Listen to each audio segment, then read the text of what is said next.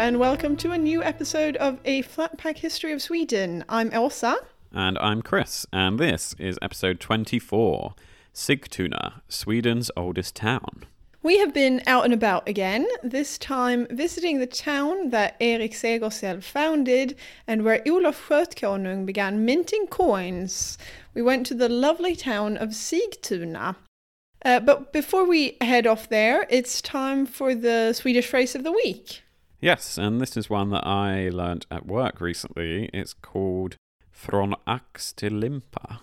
It translates to English as from ear to bread loaf. And that's ear in the sense of the bulb on a straw, not ear as in what you listen with. It means to do something from beginning to the end. So from the ear of the straw of the wheat or rye to the whole finished bread loaf. So it's the whole process. So you could, for example, say, at work, I managed this project från ax till limpa, meaning I was in charge of it from the very beginning right to when it was completed. Maybe it is quite a work-related phrase, actually. At least I feel like I often see it in job adverts and stuff like that. It's often used, in the sense of managing stuff. You know, we're looking for someone who can take responsibility från ax till limpa, from start to finish. Anyhow, onwards with history. Yes, let's continue the story. So this week we'll spend a fair amount of time on location in Sigtuna. As we saw in the last two episodes, Erik Segersäll founded the town in around 980, and his son Olof Skötkonung improved it after he became the first king of Sweden about 15 years later. Olof really made it a key hub for the area and for his power as a political ruler. It was in Sigtuna where he created the first Swedish mint, with the help of some English immigrants who moved to Sweden from England, just like me, but only 1,000 years before I made the journey. Yeah, do you feel a sense of historical connection to these minters? I do. I feel like I am Godwin, as we'll see later, and who is in the episode picture for this week. But it's quite fun, and I'm looking forward to the rest of this episode. Our previous two episodes were very biographical in their focus. We saved a lot of the interesting information about the foundation of Sigtuna for today. We'll also come back to the fall of Birka, as this is around the same time that the mainstay of Viking trade and history falls away from prominence and disappears from the record completely. There are lots of suggestions as to why that happened, so we'll examine those after we've done a bit of exploring at Sigtuna. So, without further ado, let's hand over to past Chris and past Åsa, who had a great deal of things to talk about when they were walking around Sigtuna. So, let's listen to them now. So, yes, hello from Sigtuna, Sweden's oldest town, apparently. Yeah, hello from it was snowing 5 minutes ago, but now it seems to have stopped. But quite a cold Sigtuna. And while the town is over 1,000 years old, it's still very much a modern Swedish town as well. We're standing right in front of a cash point, an ATM machine. I don't think that was here when Erik Segersäll built the town. No, but his son, Olof Skötkonung, as we heard last week, created Sweden's first mint here, so he created the first Swedish coins, perhaps, so it's very similar, actually. Yeah, good point, good reference. So today around 9,500 people live here. Sigtuna is about 50 kilometers north of Stockholm on the shores of Lake Mälaren, which is a vital explanation as to why they built the town here, the fact that there was this waterway. And as I believe we mentioned in Erik Segersäll's episode, if you fly to Stockholm, it's quite likely that you land not far from here. The main Swedish airport, Stockholm Airport Arlanda, is just 15 kilometers from Sigtuna in the Sigtuna Council area. Yeah, so as we said, Sigtuna was founded in the 970s, in the period that we've been talking about in the last couple of episodes. And it was founded by the two people we've spent the last few episodes talking about, Erik Segersäll and his son Olof Skötkonung. Olof, as we mentioned last week, really increased Sigtuna's importance as a town in late Viking Age Sweden, where he started minting coins here in the 990s. And there are still traces of this period all around us in Sigtuna today, and we'll be able to see about how this place became such a great place after Birka disappeared. And that's why we're here today, to visit some of those things that are still available to see today and see for ourselves the remains of history that's still with us. Yeah, it's very exciting. It's great to be out on location again. Although it's a bit cold, it's still very nice to be physically present and recording somewhere outside of the flat. So we're standing on the main street, Stora Gatan, literally the large street in Swedish. And this has been the main street for over 1,000 years. In fact, Sigtuna retains the original town planning from when it was founded, and that makes it Sweden's only 10th century town that still has the town plan intact. And in terms of where we are on the main street, we're actually at the entrance to this small little trading square where there's a huge Christmas tree with a few lights on in the middle. This is still November, by the way, and the Christmas tree is up. And there's a few market stalls here selling some stuff. There's someone who's selling what looks like it might be cheese and sweets, and then another person selling lots of knickknacks and random Christmas-looking things.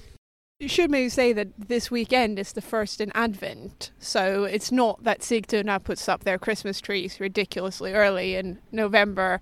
It's legitimately the start of Christmas this weekend for a lot of things in Sweden. So we're saying that Sigtuna retains the original town planning from 1,000 years ago. I mean, the town has obviously grown since, and consequently the town planning has had to incorporate new areas, but it hasn't actually grown that much since the late 900s. And here in the town centre, the outline is the same. So the Stora Gatan that we walked on just now is in the same place and has the same route as when Erik Segersäll walked here. Yeah, well, as we said earlier, I think the shops have probably changed. The cash points have been added since. It was Erik Segersäll who dictated what the town was going to look like. He didn't just decide that it was going to be located here, but also what it would be like. Yes, he wanted to create a town that looked like the towns on the European continent, and he knew that the way to do that was to cooperate with the Christian church. As we saw in his episode, Erik himself was a bit back and forth on the whole idea of Christianity personally, but he understood it was a power factor. So Sigtuna was to be a Christian town. And this was something new for the area because far from all the farmers and the local chiefs and powerful people around here were Christian. Erik wanted the inhabitants of his new town to be loyal to him. And what's the best way to make people loyal? Well, give them stuff, and they're in gratitude to you and in debt to you. So that's what Erik did. He gave plots of land to people who were important to him.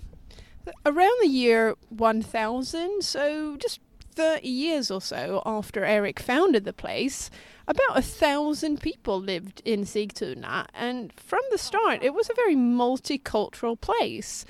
We talked in the last episode about the English minters who came here during the reign of Olof Skötkonung to make the first Swedish coins. Well, they would have brought along their British influence to the place. Maybe opened up a few fish and chip shops. No, I don't think they did that, but other British influence.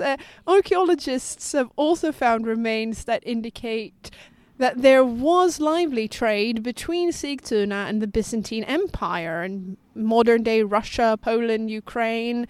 For example, amphoras from the area around the Black Sea have been found here, along with glass bowls from the Byzantine Empire. And we should perhaps mention that part of the reason why archaeologists can say so much about Sigtuna and what life was like here in the early days of the town is because of the unusual black soil that the ground is made up of here. I can't see any myself right now, but it's probably under the top surface, I presume. And that's preserved objects and buildings really well. 3 meters down in the ground, they've even found traces of rubbish and leftover food and things from over 1,000 years ago. So that's really exciting. Yeah, we can see what people had for dinner in the late Viking period. there is a museum here that displays these amazing finds, but unfortunately, because of Corona, we're not going there today. Instead, we're focusing on what you can see on the outside, out and about in this lovely wee town. But before we start walking around, though, we should add that if you can't visit the museum here because of Corona, or you don't live near Sigtuna, you can have a look at much of the archaeological finds online at destinationsigtuna.se. And we'll post a link on our social media and maybe in the episode description too. But now let's leave the main street and go for a little walk, because Sigtuna is full of remains from those early days of the town in the late 900s, and we'll check back in once we've arrived at something interesting.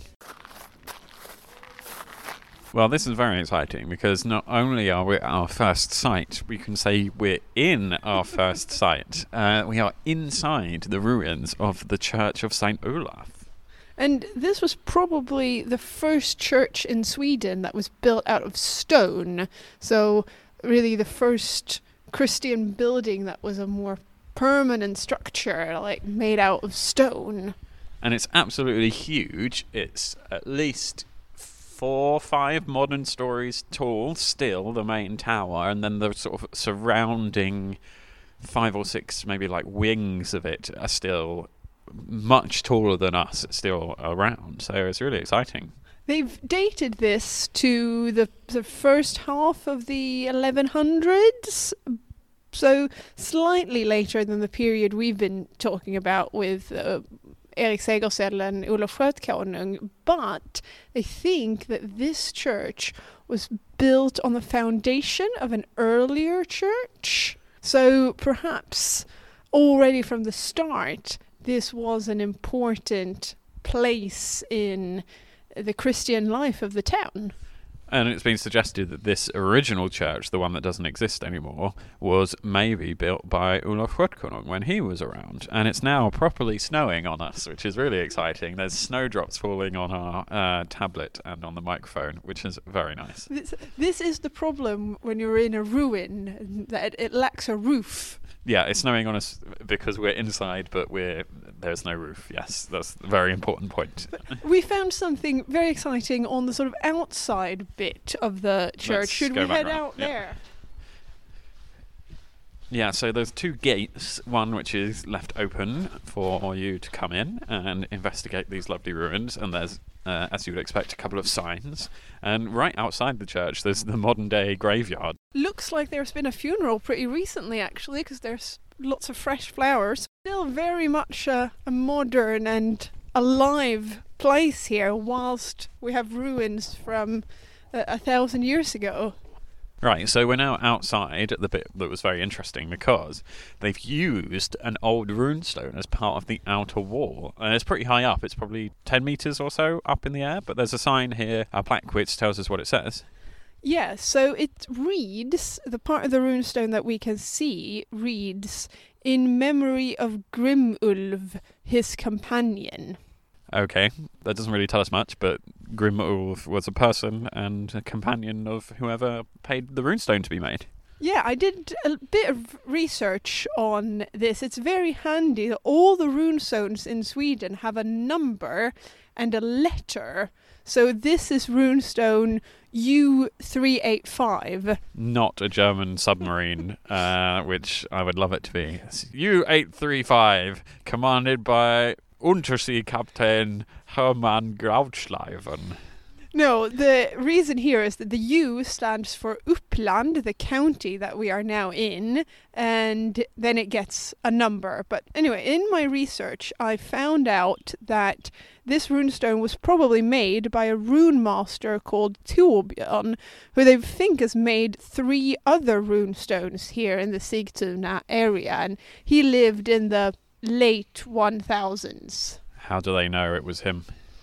I guess they recognize the style or certain pattern of rune making. So he didn't write Torbjörn was here. So how did they know his name was Torbjörn? Maybe they must have written something saying Torbjörn made this. Yeah.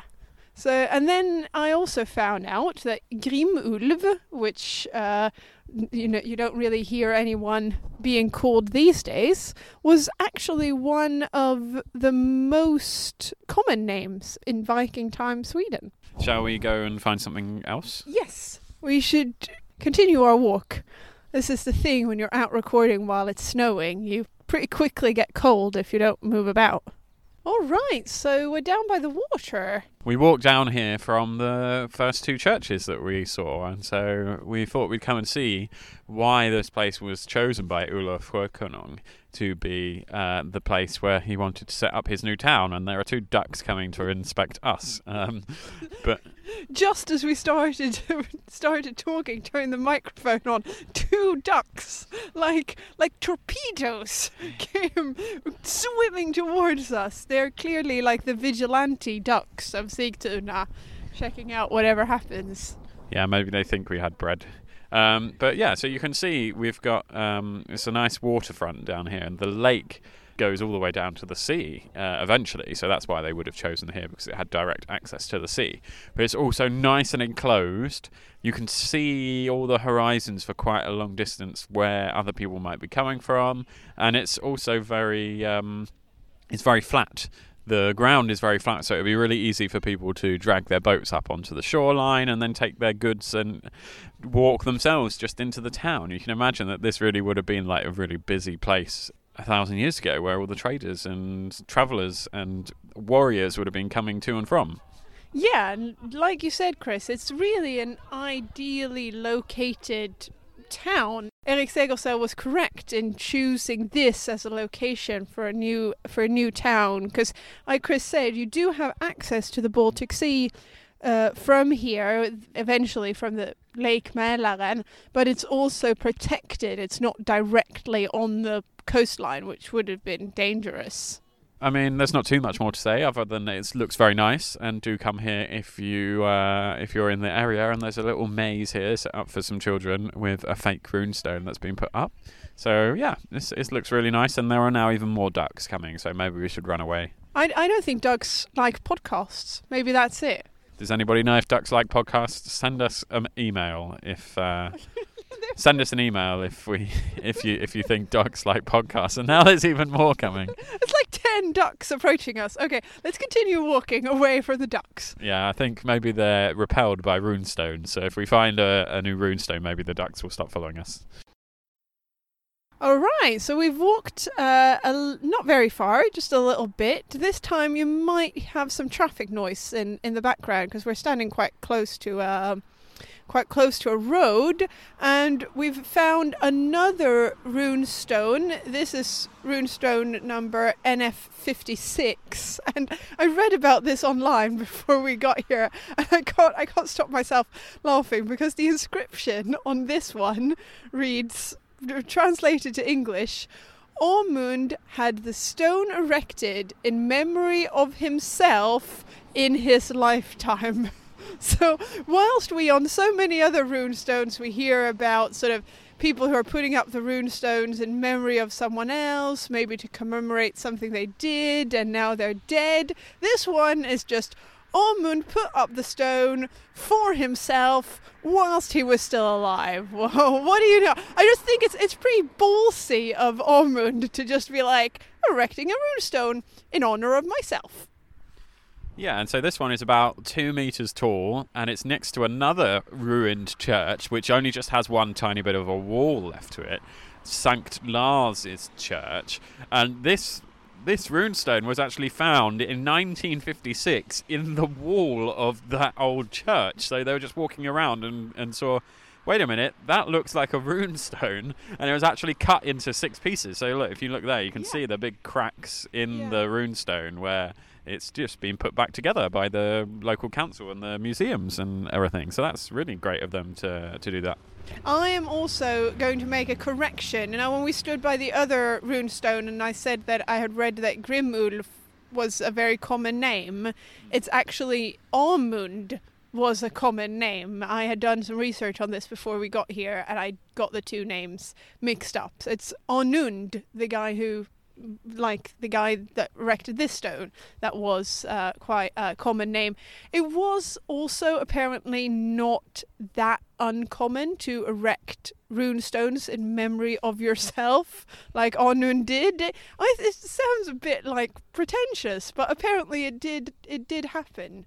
Well, we'll take a picture of this one. It's quite hard to read the script in this one. It's quite mossy and just got a load of rubbish on the stone, so it's quite hard to read. But we'll take a photo anyway, and we'll put that on our social media, and we'll continue walking to somewhere else.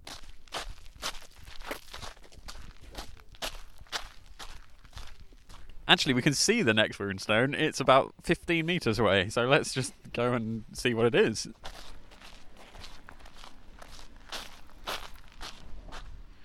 Okay, this is much better. This is Upplands Runinskrift 390.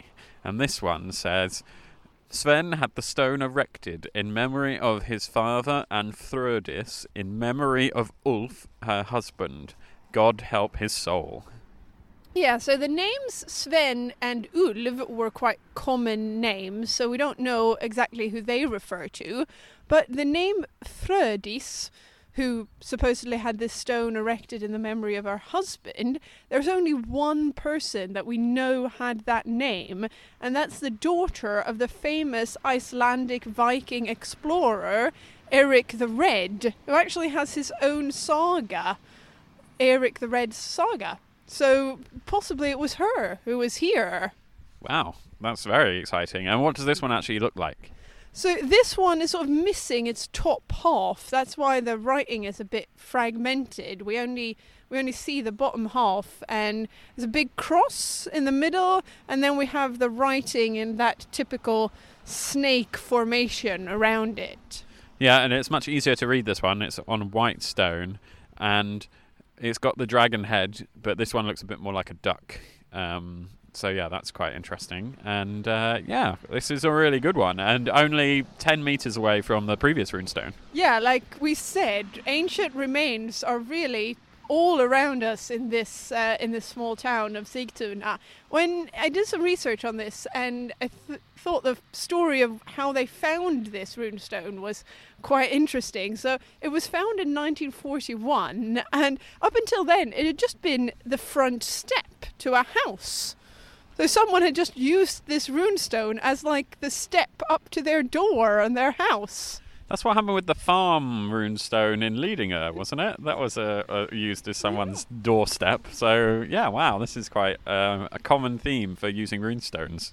Yeah, it seems so. And then this stone is actually in two parts. Can you see where they've sort of added a little bit to it? Yeah, it's definitely been sort of chopped up at some point. Yeah, that second bit wasn't found until 1958, but it took archaeologists 40 years, so into the 90s, late 90s, to realise that the two pieces fit together.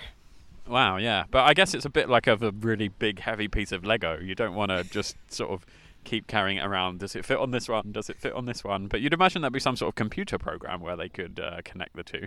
Yeah, well, maybe not in the late 90s or early 2000s. But anyway, they managed to connect the two, and now it stands here. So, yeah, really just in the space of walking for 5-10 minutes, we have come across 2 church ruins, 3 runestones. There are so much more here in Sigtuna. I really love how the late Viking period, the centuries around 900, 1000, 1100s, it's really all around us. Whilst this is still very much a modern town, right behind this runestone, in fact, there's a doctor's office, and now because of Corona, they have that tent that you often see put up behind it. So we have sort of a runestone and a Corona-style tent less than 5 meters apart.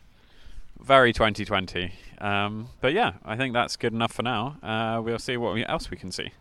So we've come across some bonus runestones. These are ones that we didn't know about and so hadn't read up on before. But this is really cool. This is runestone U392, and it's actually in someone's garden.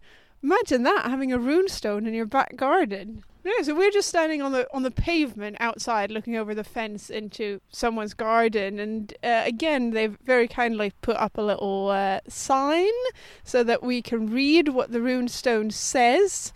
It said Sven had these runes cut in memory of, and there's a bit missing, was the name of the second, Asur the third, Germund the fourth, and there's a bit missing, was their mother.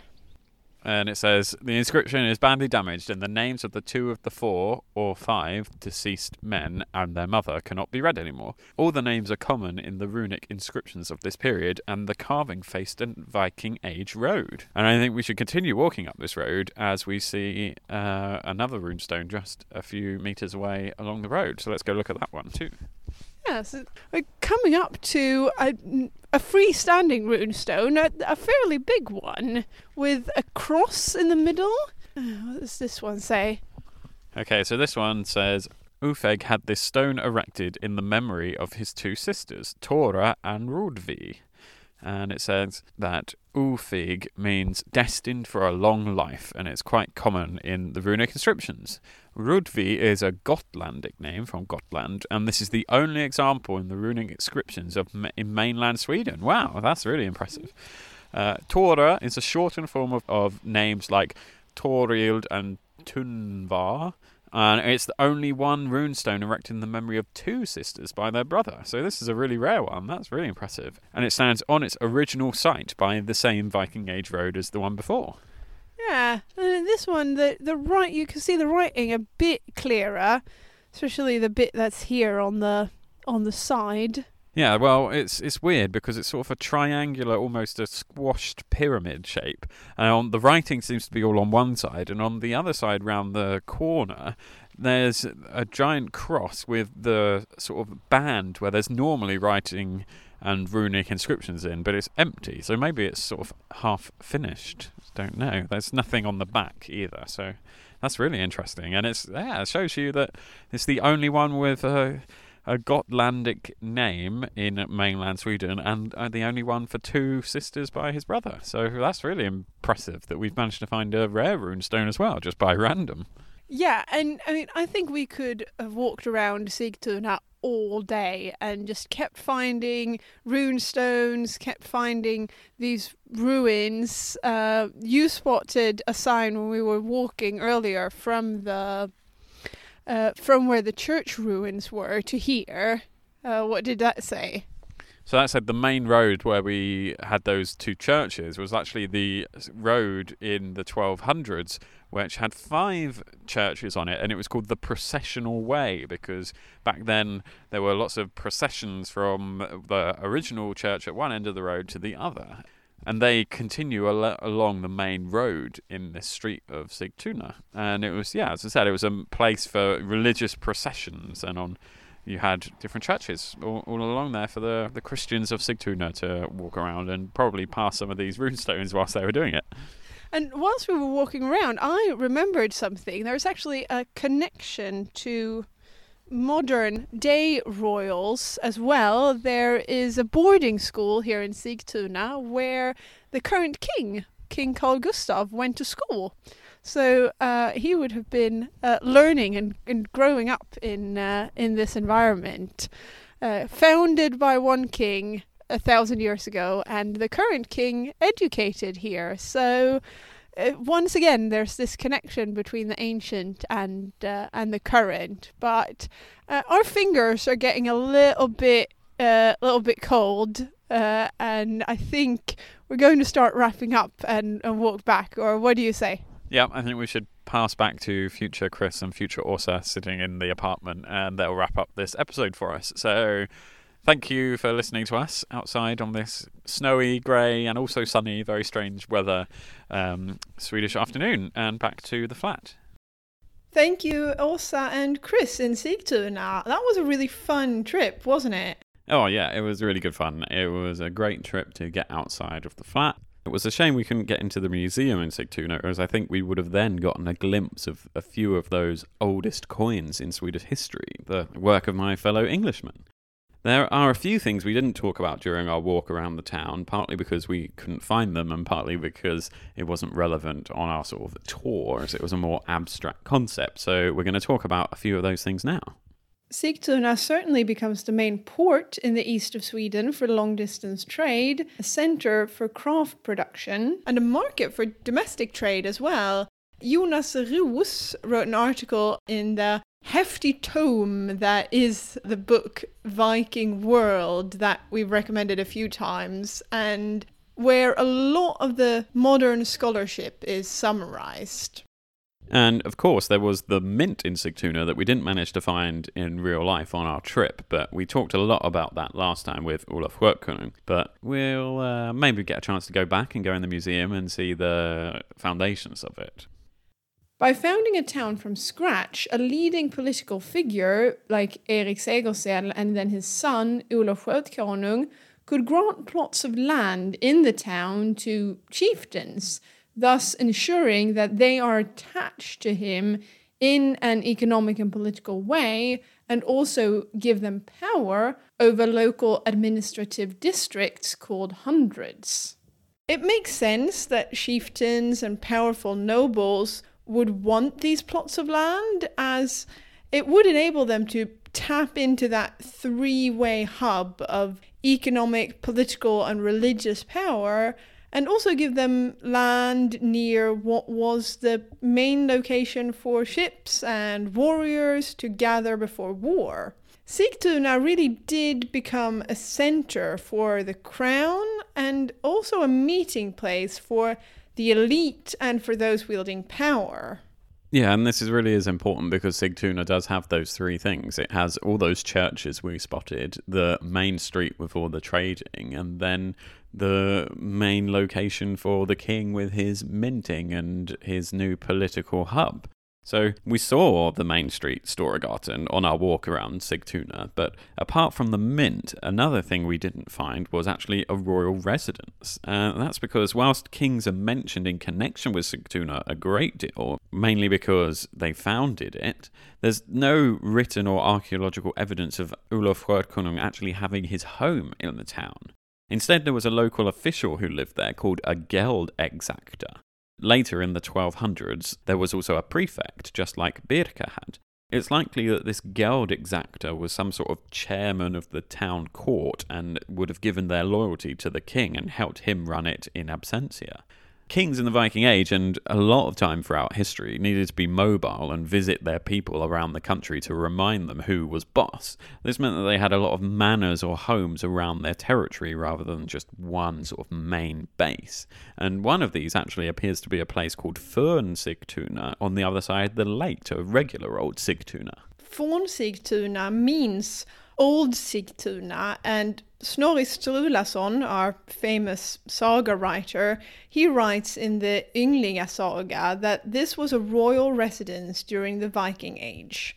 So it is likely that this was where Erik and Olof spent their time when in the area, rather than living in the middle of the bustling and presumably quite smelly town centre. But the royal residence doesn't stay royal for that much longer, actually. The area became a bishopric in 1070, and in 1130, when the episcopal see was moved from Sigtuna to Old Uppsala, Sigtuna was given to the bishop. Maybe because now the bishop didn't have a home church to stay in on his visits to Sigtuna. He would have wanted or demanded somewhere quite fancy to stay.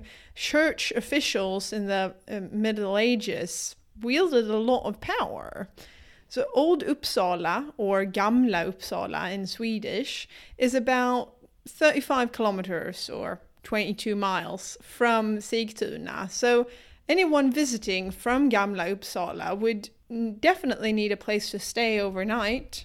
Yeah, so that's nice. They managed to get the old royal palace to be given to the bishop. And as we saw on our walk, there were lots of churches built quite quickly in the foundation of Sigtuna. So Christianity was a big feature of the town right from the beginning, which was, of course, the whole intention of it becoming this hub of the three main pillars of society.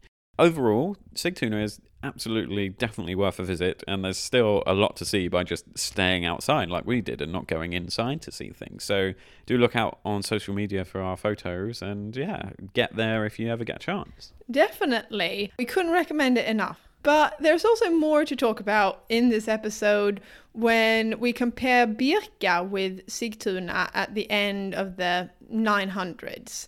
Sigtuna is very much a town founded by a king, or at least someone who was on their way to becoming king. Whereas when we looked at the creation of Birka, we saw that whilst power lay with the king and the chieftains in the region, there was no real possibility of them exercising any true power over the extensive network that Birka belonged to. And they even had to ask assemblies to approve decisions like allowing Ansgar to stay, for example. Charlotte Hedenstierna Jonsson wrote in her article about Birka's power structure that as trade developed, the real power shifted towards the trading families. They owned the resources and had the contacts abroad. They were flexible and could provide themselves with the required military power to guard the commercial traffic. In the 10th century AD, Birka appears increasingly self-governed. Some academics like Hedenstierna Jonsson believe that Birka's decline was because of a mixture of political and economic reasons, underlined by the fact that Sweden's first coins started in Sigtuna. This might have motivated a violent destruction of Birka and a political restart, so to speak, in Sigtuna as the true Christian town of the region under direct royal control. This way they could focus on all three main areas of life at once, with politics, economics and Christianity all being in one place. Peter Lindbohm identifies a possible major naval attack on both Birka and the neighbouring site Helge during the middle of the 970s, when the garrison hall of Birka was destroyed. This comes from evidence from the garrison hall which shows that no more than half a century after it was built, it was destroyed in a major fire. Archaeology has shown us that there were soot and charcoal concentrations in the earth that were discovered that point to this, and even the parapet of the nearby hill fort might have been affected by the same attack. There's also a large collection of arrowheads from the garrison area that add to the burn damage that indicate a violent end to Birka. Sven Kalmring summarizes a lot of the current thought on the downfall of Birka in his article that came out in November called Birkas Fall and Hedeby's Transformation. He says, the attacking enemies have been suggested to be mere raiding pirates, yet more likely it was no less than the founding father of Sigtuna, Erik Segersäll.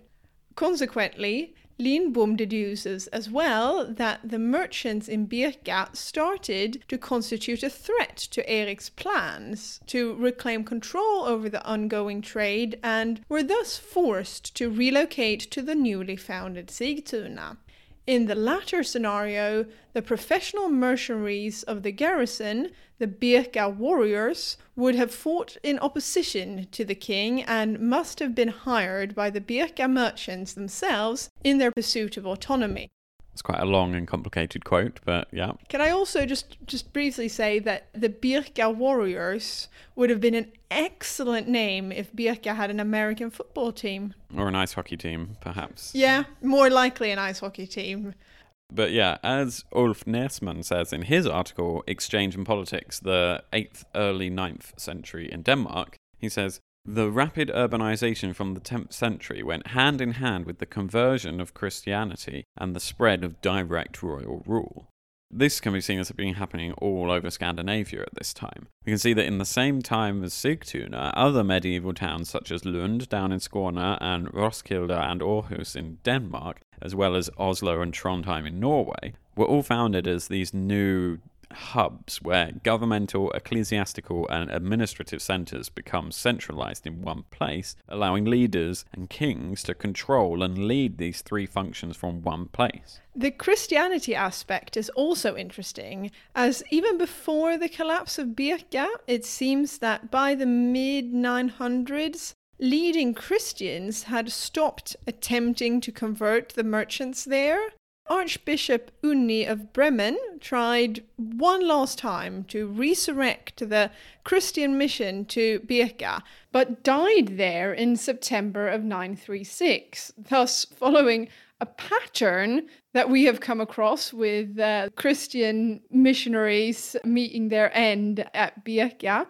He was actually buried on the island, but his head was transferred to St. Peter's Cathedral in Bremen. Grim, I don't want to be that postman delivering that package. You're at the post office sometimes and you're sending parcels abroad. You have to fill out a form of what it contains. Yeah, like a customs declaration. Yeah, especially if you're sending stuff outside the European Union. What does this parcel contain? A head. Of an archbishop.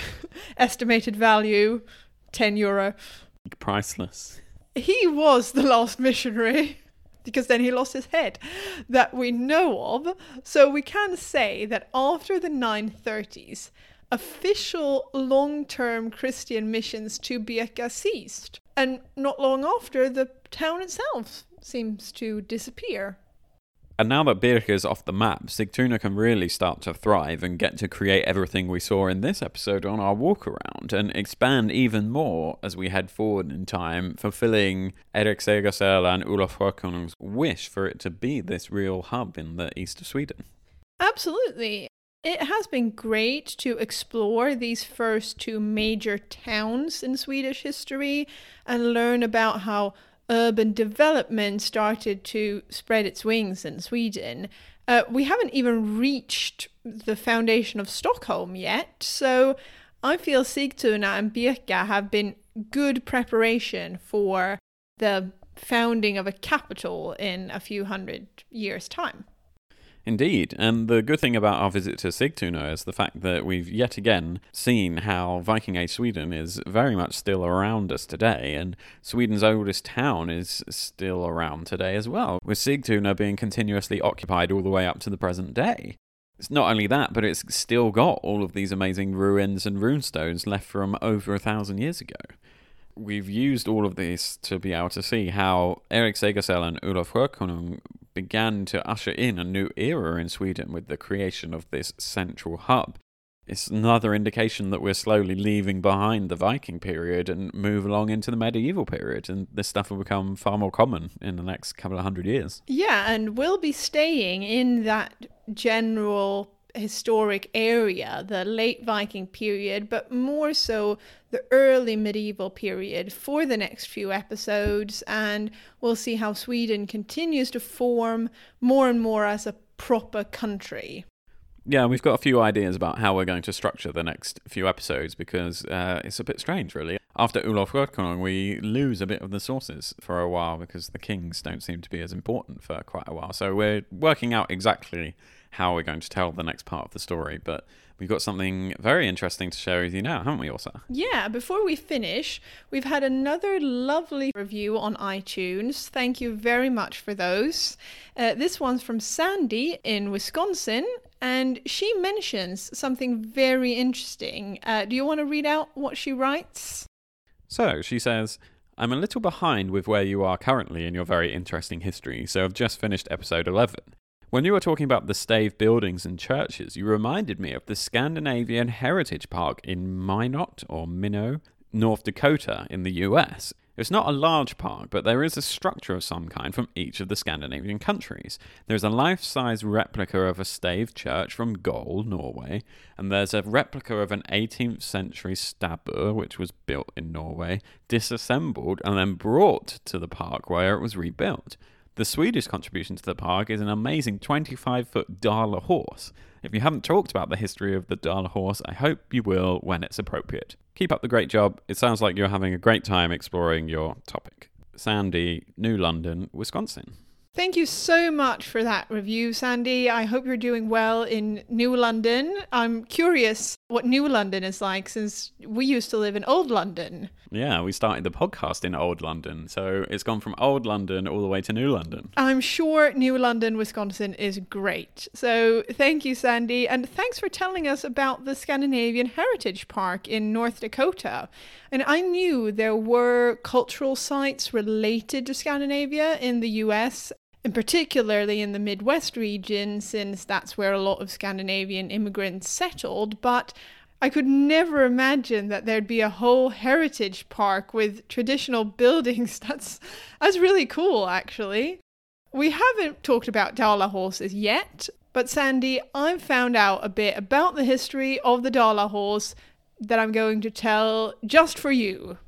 And obviously for everyone else listening, because if you don't know what it is, this might be a bit confusing. So this is one of these iconic cultural, historical pictures of Sweden, and they're still around today in certain ways. So we should probably explain that a Dala horse is a carved wooden horse, and it's a very popular piece of Swedish handicraft.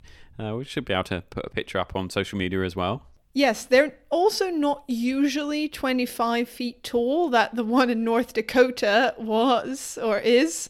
They're more like 25 centimeters, so a foot maybe in height. They're sort of handicraft figurines that you're meant to have in your living room. It gets the name Dala horse from the central Swedish county of Dalarna, where today they are made in the towns of Nusnäs and Mora. But originally they were made all across central Sweden. The earliest traces of making these wooden horse figurines dates from the 17th century, when local artisanal furniture makers would carve little horses out of the wood that they had left over from making their furniture. They were often painted bright red, which they still are, and ornately decorated in a pattern known as Kurbitz style. It's a sort of beautiful, squiggly, wiggly, rounded pattern. Again, you'll see the picture on our social media. While the Dala horses had been around locally, especially in central Sweden, since the 17th century, they became famous in 1939 when Sweden chose it as a symbol to represent the country at the New York World Fair. And ever since, the Dala horse is often used as a symbol of Sweden. I've seen photos of our royals and our ambassadors giving them as gifts to foreign visitors, for example. Nice, that's very cool. I can imagine the king gives them out every now and then. And it's really cool that an old local piece of handiwork and handicraft in one of sort of the oldest areas of Sweden has grown to become this worldwide symbol of the country and a very nice gift to give out to people. So it's amazing that we'll see one 25 times the regular size in North Dakota. It says something like in Europe we often say that everything is sort of bigger in America. Certainly the Dala horses seem to be bigger in America, a lot bigger. Yeah, it's great. I love it. Yeah, and we'll see much more about Swedish connections to the US and the foundation of some of these places, like the Scandinavian Heritage Park, through these Scandinavian and Swedish immigrants, about probably 200 episodes in the future. Yeah. Once we reach near the modern day. But I think there's only one more thing left to say for the episode today. By the time you're listening to this, it will have just been Christmas for those of us who celebrate it. Yeah, and even if you don't celebrate it, it's a nice time of the year pretty much everywhere around the world. If you're in Sweden, we're hopefully going to have a little bit of snow, or you're in the 35 or 40 degrees Celsius heat of Australia's summer, or maybe the snowy streets of Minnesota.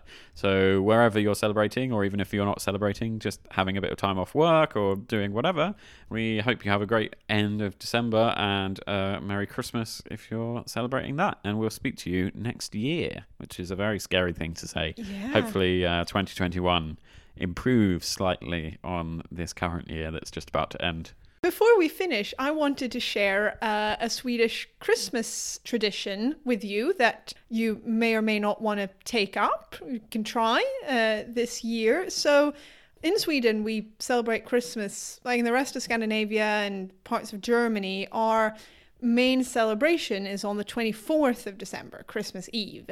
So that's when we have our big Christmas meal, and it's a sort of buffet style meal where we eat lots of different little dishes. And for dessert, we usually have gröt, porridge. Now, I know that sounds a bit boring as dessert. Sounds very boring. But it's a sweet, kind of almost like a rice pudding porridge. Still boring. Yeah, it's not my favorite either, actually, but there we go. And we have a tradition where we put a whole almond, the kind of little nut, into the porridge and then mix it around and dish it out in the bowls. And then whoever gets the almond, eating, there's an almond in my porridge. As if it couldn't get any worse. Now there's a nut in it. Whoever gets the almond loses. No, on the contrary, they'll get married in the next year. Wow, that's extreme. Well, it's like a cheap but ultimately very more expensive version of us putting coins in our Christmas pudding in the UK. Yeah. If you win that, you just get good luck and get to keep the coin. No, you get an almond. This is very strange. I've never heard of this weird almond marriage proposal. We don't actually do it in my family, come to think of it. But then again, very few people in my family are married. I was just going to say, you don't like weddings in your family in general. We don't dislike weddings at all. Weddings are nice. We just tended to cohabitate rather than marry in my family. But if you want to give this Swedish Christmas tradition a try, get some Christmas porridge, some rice pudding, and put a whole almond in it.